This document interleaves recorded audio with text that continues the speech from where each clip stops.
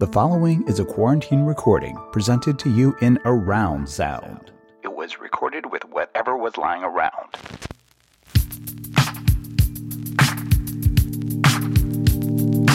Lady don't take no shit, insist on respect the sister, walk around acting womanish. She won't speak unless it's something worth saying, don't play. The girl take herself so seriously, people stare curiously. She got a natural way, her hips sway furiously. Yeah, the luxuriously, carries herself like the cutest, most prettiest thing you see this side of the bay. Hey! Yes! Hello! This is Lady Don't Take No, your weekly roundup of all the real and none of the fake. I'm your host, Alicia Garza. This show is pro-black, pro-queer, proudly feminist, and pro-do what you like. Every week, you're gonna get the best of what goes on in my head, what we're loving on, what we're hating on, what we might be, and what we ain't gonna do. Politics, pop culture, whatever happened to those pink pussy hats, we cover it all. We are recording from Oakland, California, the center of the known universe, where we are dealing with Rona and rebellion. It's a challenging time, a changing time, a time of transformation. It's all the things all the time nowadays, but we are going to help you understand the dynamics of this time every single week. So be sure to tune in, tell a friend, and please, please, please leave a review on Apple Podcasts. We do it for the culture, so the pod is free 99, because we know that with a country in chaos, the least we could do is keep you from putting your money anywhere else than where it's needed. She don't like violence, but she can do them things, so don't let your guard down. Her thighs are sore, but her eyes are hard. You can't just try, tell her, come on now. Our guest this week, I am so excited, is the official president and CEO of Planned Parenthood Federation of America and the Planned Parenthood Action Fund. She's a renowned social justice leader, a lifelong political organizer, and a tireless advocate for reproductive rights and access to quality, affordable health care. Hallelujah. She's also the founder of The Culture Group, and she's a frequent commentator on CNN and MSNBC. You better work. I am so grateful that I get to talk with her right now. She's a complete badass and someone who I am honored to call a friend. Welcome, welcome, welcome, welcome. Hey, girl, hey, to Alexis McGill Johnson. Yes. Sorry, I had to jump in. Hey, girl, I'm so excited. I'm so glad you did. It's so fun. I'm so excited to have you. We got to just jump in. So I got to know. I ask everybody, as you know, what your quarantine life has been like. And tell the people who are listening, are you developing any unique habits live and direct from Miss Rona? I mean, Miss Rona is a lot. That's all I can say. Miss Rona is a lot. 2020 is a lot. And, you know, almost as quickly as we started sheltering in place, as quickly as we started converting to like Zoom school, because, you know, my girls are like, 8 and 11. And so we were like learning 5th grade math and all kinds of shit. I was learning how to cook 3 squares a day. Lord. It's just the routine, right? Of trying to like get it all organized, and then just the relentless like beat down of executive orders coming for people who are seeking abortion in states who weren't even taking Corona seriously. And so like my Corona exhaustion is totally on a whole nother level. But what I found was that my Saturdays, because like Monday through Friday was like Zoom school meals, whatever.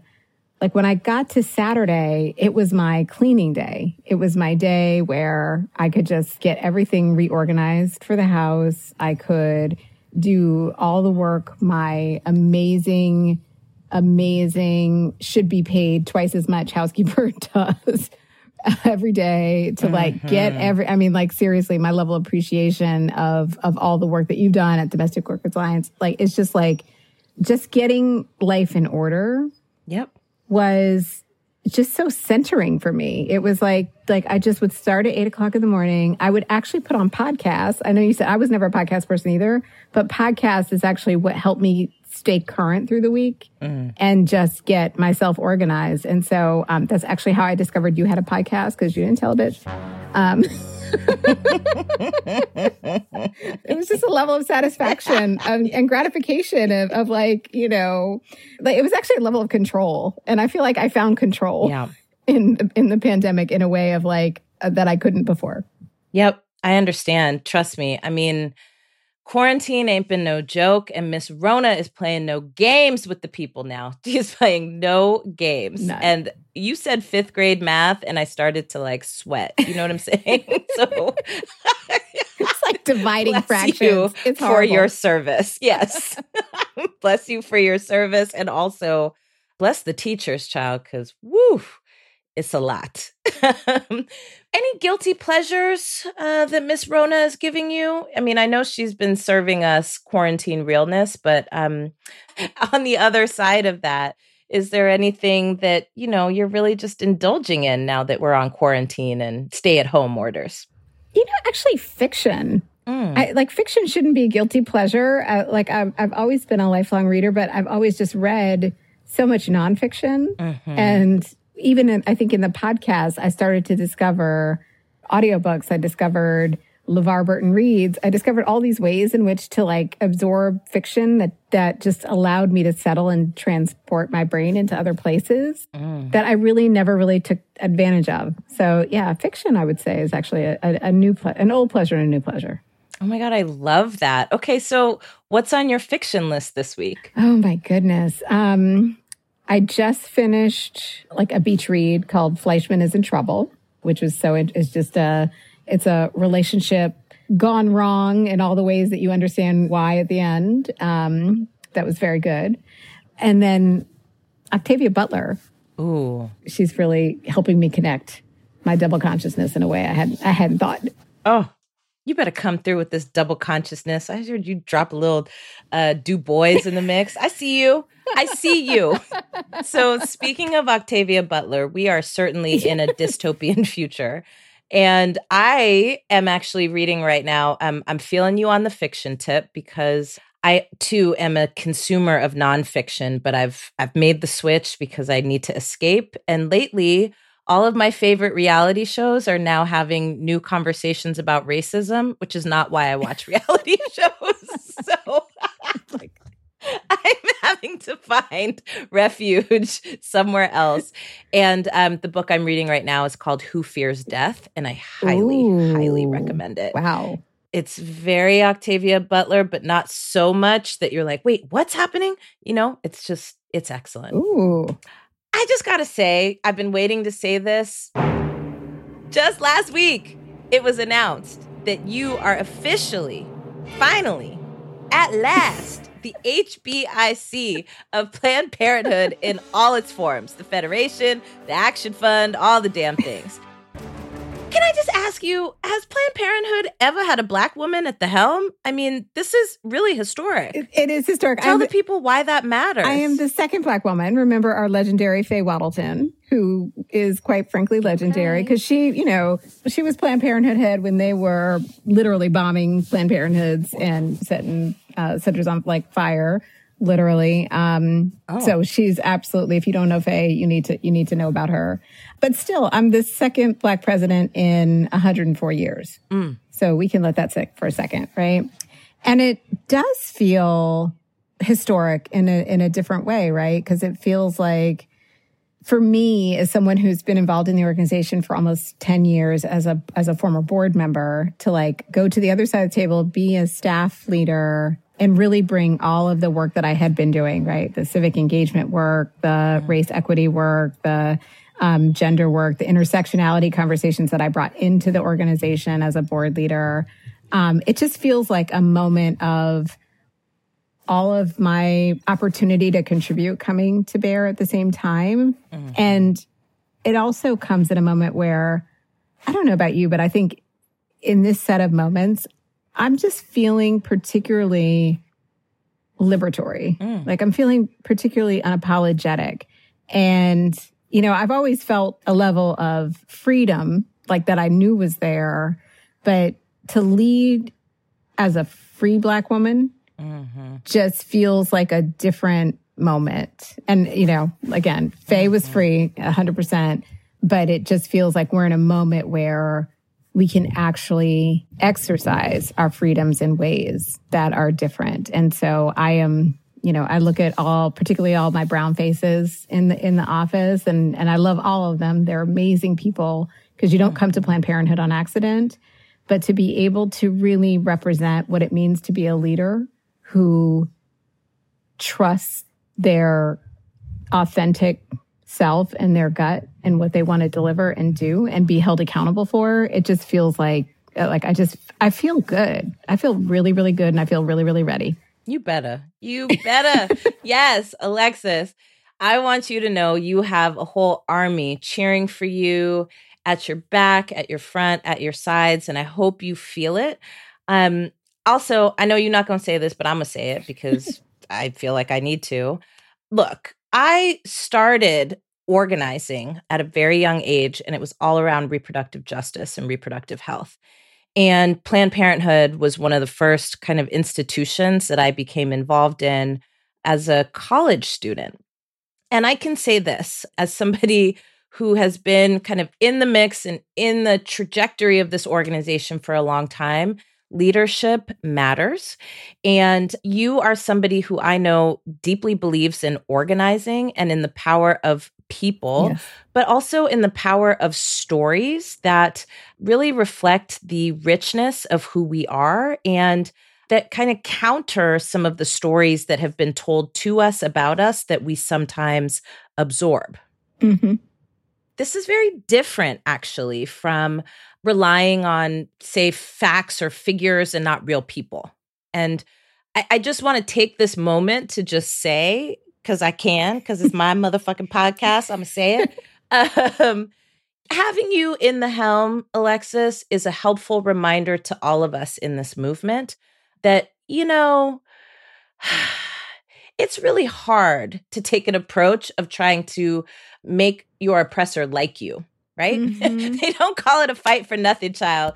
When we struggle, it is absolutely a struggle for control of ideas. Mm-hmm. It is a struggle for hearts and minds. And that is what shifting power is all about. And I know that you know this. And so to know that you are at the helm of one of the largest, if not the largest, healthcare organizations that serve and defend women's right to have access to healthcare, it is so important to have that kind of vision and orientation and approach at the helm of said organization. So hallelujah. Yes. Thank you for being in the mix.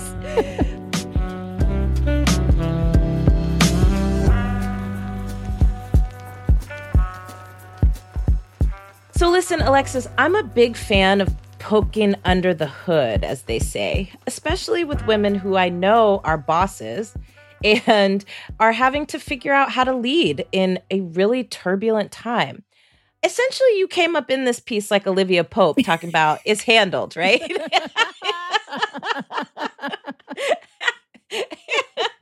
You make it look easy, but I know it's not easy, child. So I'm hoping you can just shed some light for our listeners. Like, what kind of tips do you have for leading and staying engaged during crisis? Oh, my goodness. I think staying a student is really important. I just think that, as I said earlier, I'm really guided by this idea of what it means to have a real theory of change and what it means to challenge yourself and test assumptions, personally, as an organization, throughout your work. So that you're actually making a contribution, that this isn't, I'm going to say there's a difference between ambition and contribution, I guess is probably how I might say it. Mm-hmm. And that theory of change is really important. And you can only really test those things unless you are truly listening, listening to your teams, listening to the patients, right? Listening to the experience and understanding that, what gives Planned Parenthood standing to join in certain conversations and where do we need to not, right? I think that's one of those things that I think I've been grappling with a lot, that, reproductive rights is obviously critically important to so many other issues that we care about. And yet it's really important for us as a leader to make sure that we are standing appropriately and supporting in ways that all of the ways in which we might, our other organizations. And, we sit inside of several ecosystems. and how we actually interrogate our own power, what gives us authentic power, and how we use that power, I think has been something that I've just been really focused on over this year. And I think in the middle of the pandemic, even more so, because we know we have limited resources, we have limited time, and probably limited activity engagement to execute on one of the biggest organizing strategies of our lifetime.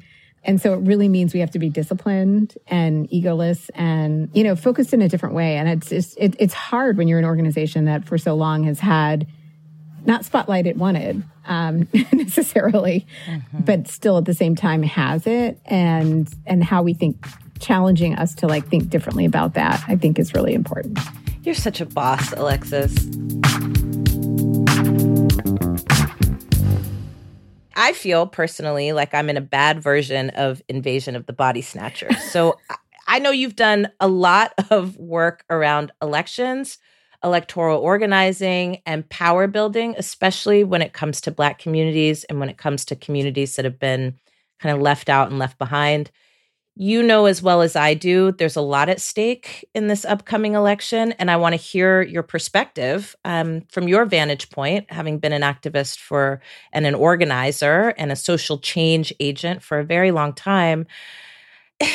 Girl, we all know there's an election coming up, and we all trying to reconcile, I think, what folk know we need to do with how we feel about what we got to do. So can you give us your perspective on that and maybe some advice for how to navigate this political landscape?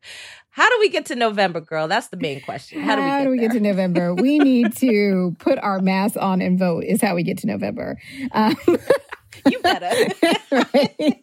Don't let nobody tell you don't need no mask. Don't let them tell you about any of that. It is so, look, let me just go back for 1 second, because I think that your points around understanding data and then also understanding narrative, I think are so critical, right? And I think that's the lens that I ultimately bring into this conversation, which is as a researcher, a theory of change is really important to me. I love data. I love evidence. I love to test our assumptions, and making sure we're letting the data lead.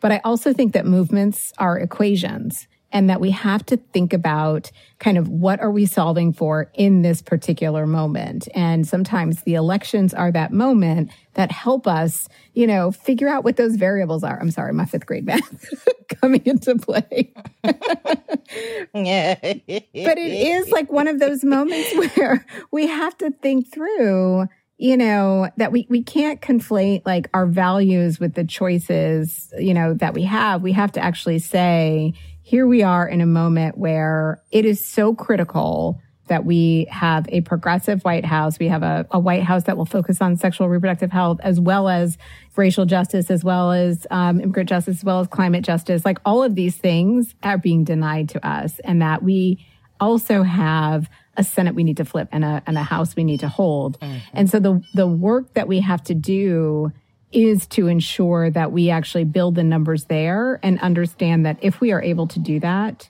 it is only because young people, people of color, Black people, women, gender, non-binary, non-conforming, all of us showed up in ways that built a collective power to make the difference, and that we get to claim that power on the other side. That's right. And that's what I've seen over the last 10 years, just the wokest, most inclusive generation that is just bringing it. And I think, quite frankly, unapologetic. That's giving us permission to be unapologetic and claiming that power. And that's the only way we actually execute. That's right. You better come on, because look, I want to be super clear. We do have to put our mask on and vote. That's facts. And I often feel like we get in conversations during election cycles where we tell people, look, go out, do what you know you got to do, and we'll get around to what we really want the next time. You're not saying that, but that's what people say. In fact, I just had a conversation with somebody last week where they were like, young people need to understand, first you get the win and then you figure out how you shape them. And I'm like, well, I guess I kind of get that, but we've been telling Black people that forever. And we're now finally at this apex, right? That reminds me very much of 1965, where for the first time, right, Black people en masse kind of left the Republican Party and began to vote Democrat. Not because we were invested in either of these parties, but because there was actually a candidate who stepped forward and took a very bold stance on racial justice. We could talk about all the complications of who that candidate was and whether or not they actually lived up to that. But the fact of the matter is, Black folks gave our vote in exchange, right? Yep. For something. Yep. Here we are in 2020, the Lord's year of 2020, and we're hearing the same platitudes. Just go ahead and vote and then deal with making him better later. And I'm like, can't we do both at the same time? Girl, tell me we can. Can't we? I feel like we can. I think we can. I think we just have to understand the different timelines, right? And I think that's why I say, like, what are we solving for in this moment? And what are we solving for the broader movement? Because when I joined Planned Parenthood, and this is like, obviously I've been involved in different organizations and movements for a minute, but particularly on the issue of reproductive rights, 2010 was such a critical year around, seeing the House flip, seeing that census, right, which we know we better all be filling out, transform the way not just our Congress look, but also our state legislatures. And then you see how the landscape begins to affect us across the board. And I've been saying that, for me, that Tea Party Congress that came in 2010 has set us on this pathway because you had a vocal minority of people who didn't believe in bodily autonomy, people who supported stand your ground, people who were really involved in some voter suppression. That vocal minority was controlling the levers of power. And so every election since then has been about trying to restore that balance so that our voices, like that people power, actually really controls the levers of power. And so that has to be a long game. And so I see 2020 actually as halftime. I see it as, I hope to God, pray the Lord year 2020 that we actually are able to deliver, because it is so critical for literally existentially. But at the same time, I also know that the amount of damage that has been done in just the last 3 years on issues that we care about, the way the federal judiciary has just been completely remade, 200 conservative judges that have been appointed. And on the issue of repro, we have judges who, not only do they not support access to abortion, they also don't believe in vitro or fertilization. It's so extreme that it's going to take us to 2030 to really realize the investments that we've been making. And so I do think that the timeline is different, and that part of what we need to do as organizers is actually kind of draw that narrative, draw that, I've been to the mountaintop, we may not get there with you, but this is the work we still have to keep doing. That's the thing that I think gets hard in the moment, because we're trying to actually justify immediate calculations. I want our people to know, who are listening, that there's a lot of work to be done to organize our folks around the things that we are longing for, and to let that longing drive our participation, knowing that only our engagement can help us reshape the landscape. And what we know for facts coming out of 2016 is that when we stay home, it's not like our opposition stays home. They get busy and they take up the space that we leave. So it's almost like cooking a meal and then walking away from it and letting somebody else come and eat your meal. And we don't do that around these parts. So go get your food is basically what I'm trying to say here.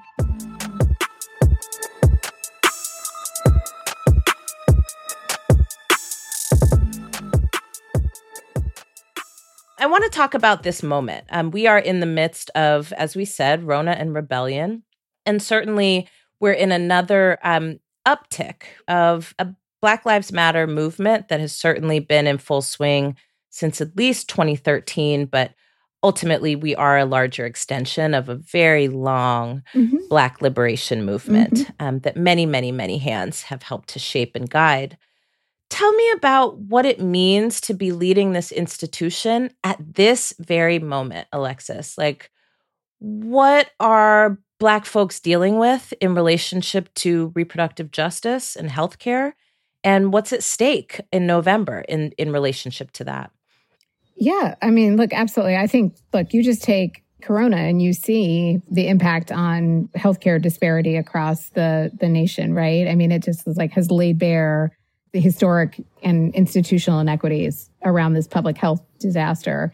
And I do situate Planned Parenthood as a critical part of public health infrastructure, right? I think that, you know, the access that we provide to family planning, access to abortion, you know, it sits largely with folks who are low income, who are largely Black, largely Latinx. And that just means that, you know, when we center our patients in the conversation, that this, you know, thinking about kind of how the pandemic is impacting us broadly becomes important. We've also seen just an outrageous number of attacks, particularly accessing abortion during the pandemic, right? We've had governors in states, like I think 6 or 7 states, who enacted executive orders banning, basically saying abortion was non-essential care, elective care. So that, you know, in the middle of the pandemic, if you needed access to an abortion and you were in a state like Texas, you had to get in a car and defy all sheltering in place orders, maybe put your family members, your elderly parent, your children, drive 16 hours to Colorado to get access to medication abortion, and then turn around and come back home because you were likely also to be an essential worker, because we know that women of color were largely working in our healthcare forces or had been deemed essential. So the irony of your body has literally been declared essential, and yet your access to healthcare is also being controlled as non-essential. I just think is what we need to be thinking about as we roll up in these kind of election streets, because it's so, you know what I mean? Like, it's just the irony of that. And the ways in which the structures, you know, again, we just came off a huge Supreme Court decision that struck down a really important restriction that would have limited access to abortion in Louisiana and potentially across the country around doctors' admitting privileges. But we also know that there are 15 other cases winding their way up through the courts, like literally a case away from being heard at the Supreme Court again. And so elections matter. They also matter in how they shape the courts. They also matter in the way these courts and our, you know, everyone from our locals to our federal representatives are determining what's at stake for us. And so I just, I hear you. I hear on all these other points, on the points around, like, it's a legitimate option to stay home. And I agree with that on almost every issue, except today. I mean, except for this one. Except for this one. Well, you know, we spend a lot of time on this pod in the framework of do what you like, talk about what we think people need to be doing, which is voting. But we also, you know, always try to make the point here that, you know, we don't believe in gaslighting, right? So we know things are bad, and we know that democracy has been in peril for a long time, but the crisis in our democracy is actually relatively sharp right now. And all of those things kind of come to a head at this moment where all of the things that we care deeply about that allow us to live full and dignified lives are literally and directly under attack. That's just facts, right? Facts. So, you know, and in the midst of a global pandemic, I think it's even more critical for people to understand that the future of where this country heads is literally in our hands. Literally in our hands. So we're not advocating for nobody to stay home, child. All we're trying to say is we also understand that we got a lot of work to do, and that we can hold both things at once. You know, Alexis, your girl, well, she may not be your girl, but the former president was on Twitter just recently saying that perhaps it would be better to change the message of defunding the police so that, you know, people could become more comfortable with it. You know, people used to say the same kind of shit to us back in 2013. Certainly people are all in my inbox now as if it's some new idea, right? Well, maybe if you said Black Lives Matter too, people could really get down with it. I'm like, are you fucking serious? What kind of shit is this? But again, like, I think to me, it's You're right. It is a theory of change. And the reason that I love you in your role, Alexis, is that you have shown time and time again that you are not going to back down from a fight, particularly a fight that is righteous, a fight that is on time, and a fight that is deeply about investing in Black lives, deeply investing in the lives of people who have been left out and left behind, and don't have the fucking luxury of saying it nicely to get the things that we need to be able to live. I'm wondering if you can just give us some tips on how to be that kind of fearless and courageous warrior that doesn't play the game of semantics with people's lives. What can we do to really be bold and courageous in this moment and say what we mean and mean what we say? I mean, I think... I said it. I'm sorry. I'm not sorry, but I had to say it. No, because you know what? Actually, that's the whole point, is to not be sorry, right? That's actually the definition of being unapologetic. And for us, when we engage with the hashtag defund the police, it had to do with the fact that we understood that we are part of the public healthcare infrastructure. We understand how municipal dollars are spent. And, you know, I've spent a decade working with police departments and DAs and prosecutors and healthcare providers. And like, none of them wants to switch jobs with the other, right? Healthcare providers need to show up when there is a healthcare crisis, whether it's a mental health care crisis, addiction, what have you. And police want to show up when they are solving a crime. And we keep trying to confuse those things with our resource dollars. And so it wasn't really confusing as an organization who sat in the middle of, literally sitting in the middle of a healthcare crisis right now, to say, we totally get this. And by the way, our patients should not be leaving our health centers and be worried about getting pulled over by the police or ICE or what have you. Mm-hmm. We also had to navigate, obviously, you know, some challenging conversations inside, because we do have a strong relationship with police departments, because there are so many crazy opposition folks with us that we have to make sure that, you know, people who are showing up to access healthcare and to deliver healthcare inside of our health centers are protected.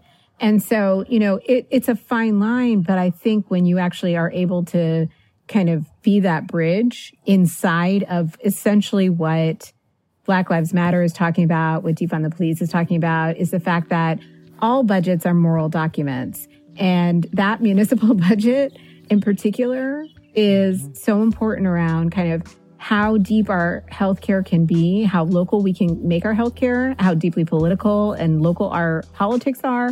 Mm-hmm. It becomes so clear. And so I just think standing in the authentic voice and understanding who is at the center of the conversation when you're having it, this is really helpful. Mm-hmm. Ashe. Well, I appreciate you letting me go off on that, Alexis, because, you know, it took all the discipline in me, child. It took all the discipline in me.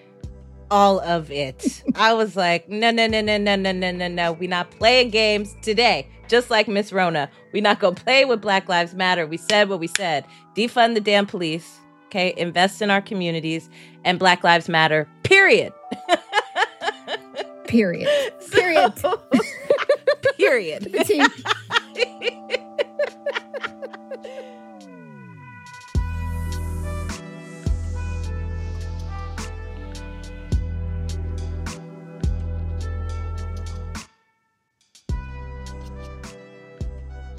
And just like that, it's time for our weekly roundup of all the things Lady just ain't gonna do this week. Number 1, make irregardless an actual word. Look, I know the dictionary people said that they would allow it, but I'm gonna go ahead and stand by the truth, which is that regardless is the appropriate way to say any damn way.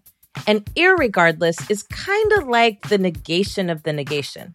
So shout out to Merriam-Webster for trying to revise some things, but I'm going to stick with regardless. Number 2, this week, I swear, I'm just really tired of the 5Gs. Like, really tired. I just needed to say that.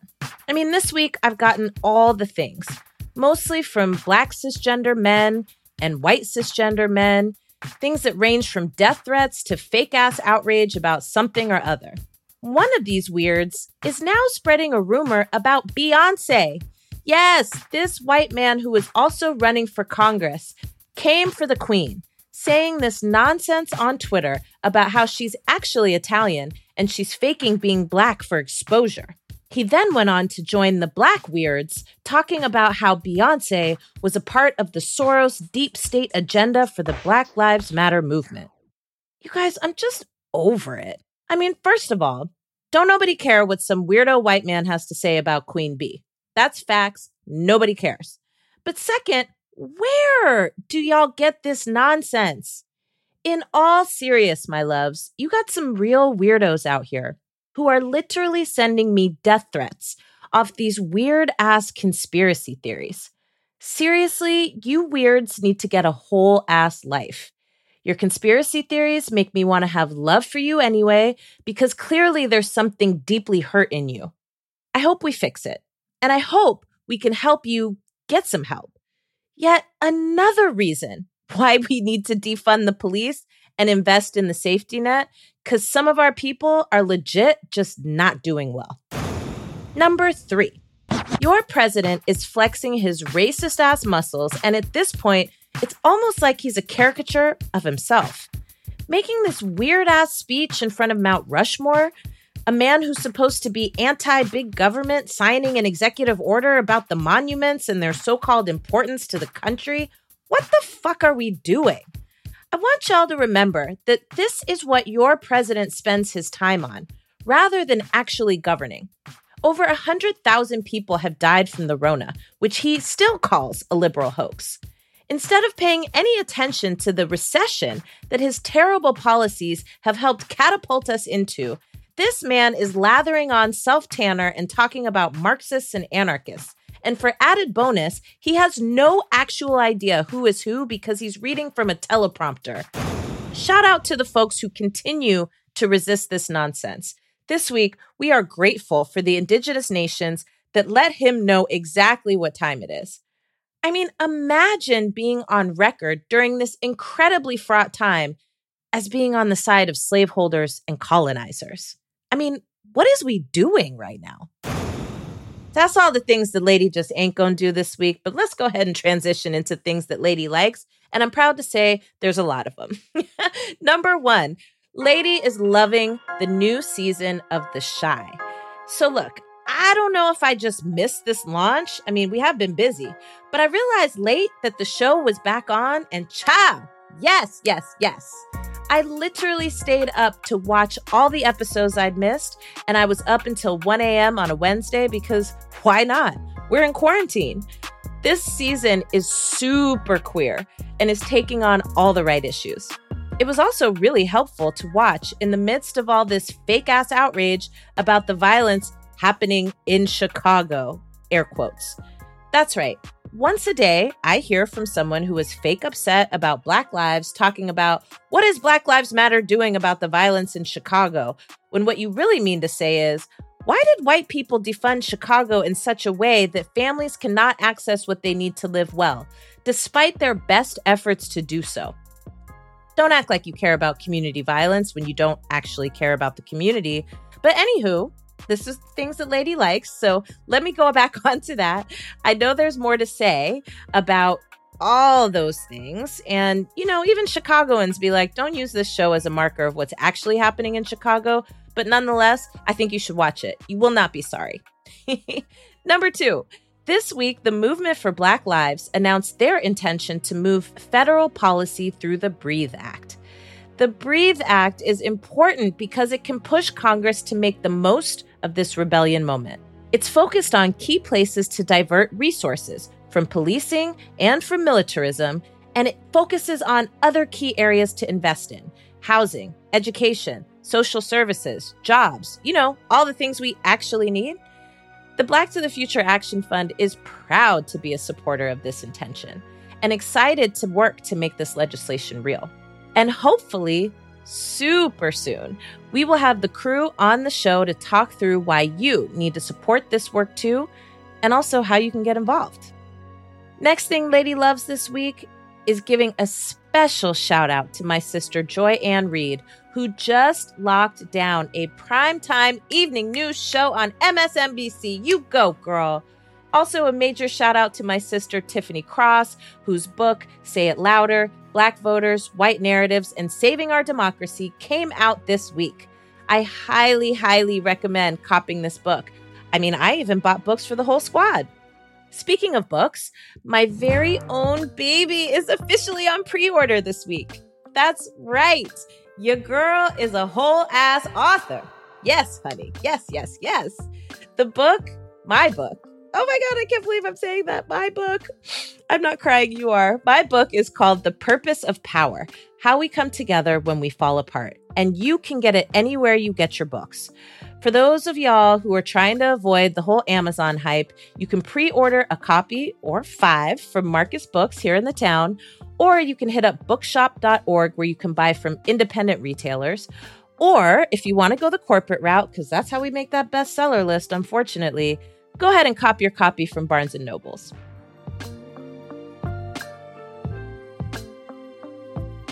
I am so deeply grateful for the time you made for us today, Alexis. Thank you so much.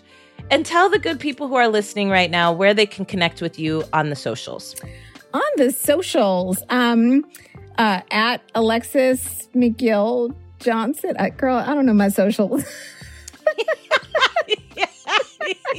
Socials, I don't know. She's like, just look me up, okay? Just look me up. And if people want to follow what Planned Parenthood Federation of America and Planned Parenthood Action Fund is up to, how can they do that? Yes, they can actually text 2020 to 22422. Because that's actually going to put them right in the mix of all of the resources for organizing, particularly around this issue. We're going to run our biggest electoral program in history. Yes. So we've made a historic investment, $45 million to help elect. You better come through. That's right, girl. Reproductive freedom champions up and down the ballot. So that will get you those resources. And like I said, at Planned Parenthood, at PPACT, will help you identify both access to healthcare resources if you need them. STI rates are going up during the pandemic. And it will also get you access, if you follow at PPACT, you will also find access to all of our great organizing work because you need both access to healthcare and we need to defend the healthcare you get. I love that. Thank you so much for joining us, Alexis. We appreciate you. It's been great having you on. Thank you so much. I love you. Oh, I love you more. Yes.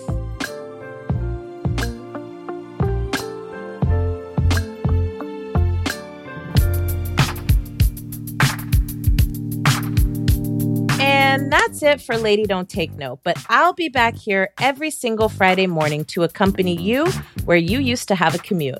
We appreciate you joining us, and let's please keep the conversation going. Tell us what's on your mind, tell us what you like, and tell us what you just don't want to take no more of. On Twitter, we're at Lady Take. On Insta, we're at Lady Don't Take No Pod. We're also on Facebook at Lady Don't Take No Podcast by Alicia Garza. We post ways to do something about the things you hear on this show all over our socials. So if we got you amped up today, check out the socials to find out how you can take action. Please subscribe and write us a review and let the people know what you've heard here today. Our producer is Phil Circus. Our incredible theme is by Latyrix. And this pod is supported by the Black Futures Lab. I'm your host, Alicia Garza.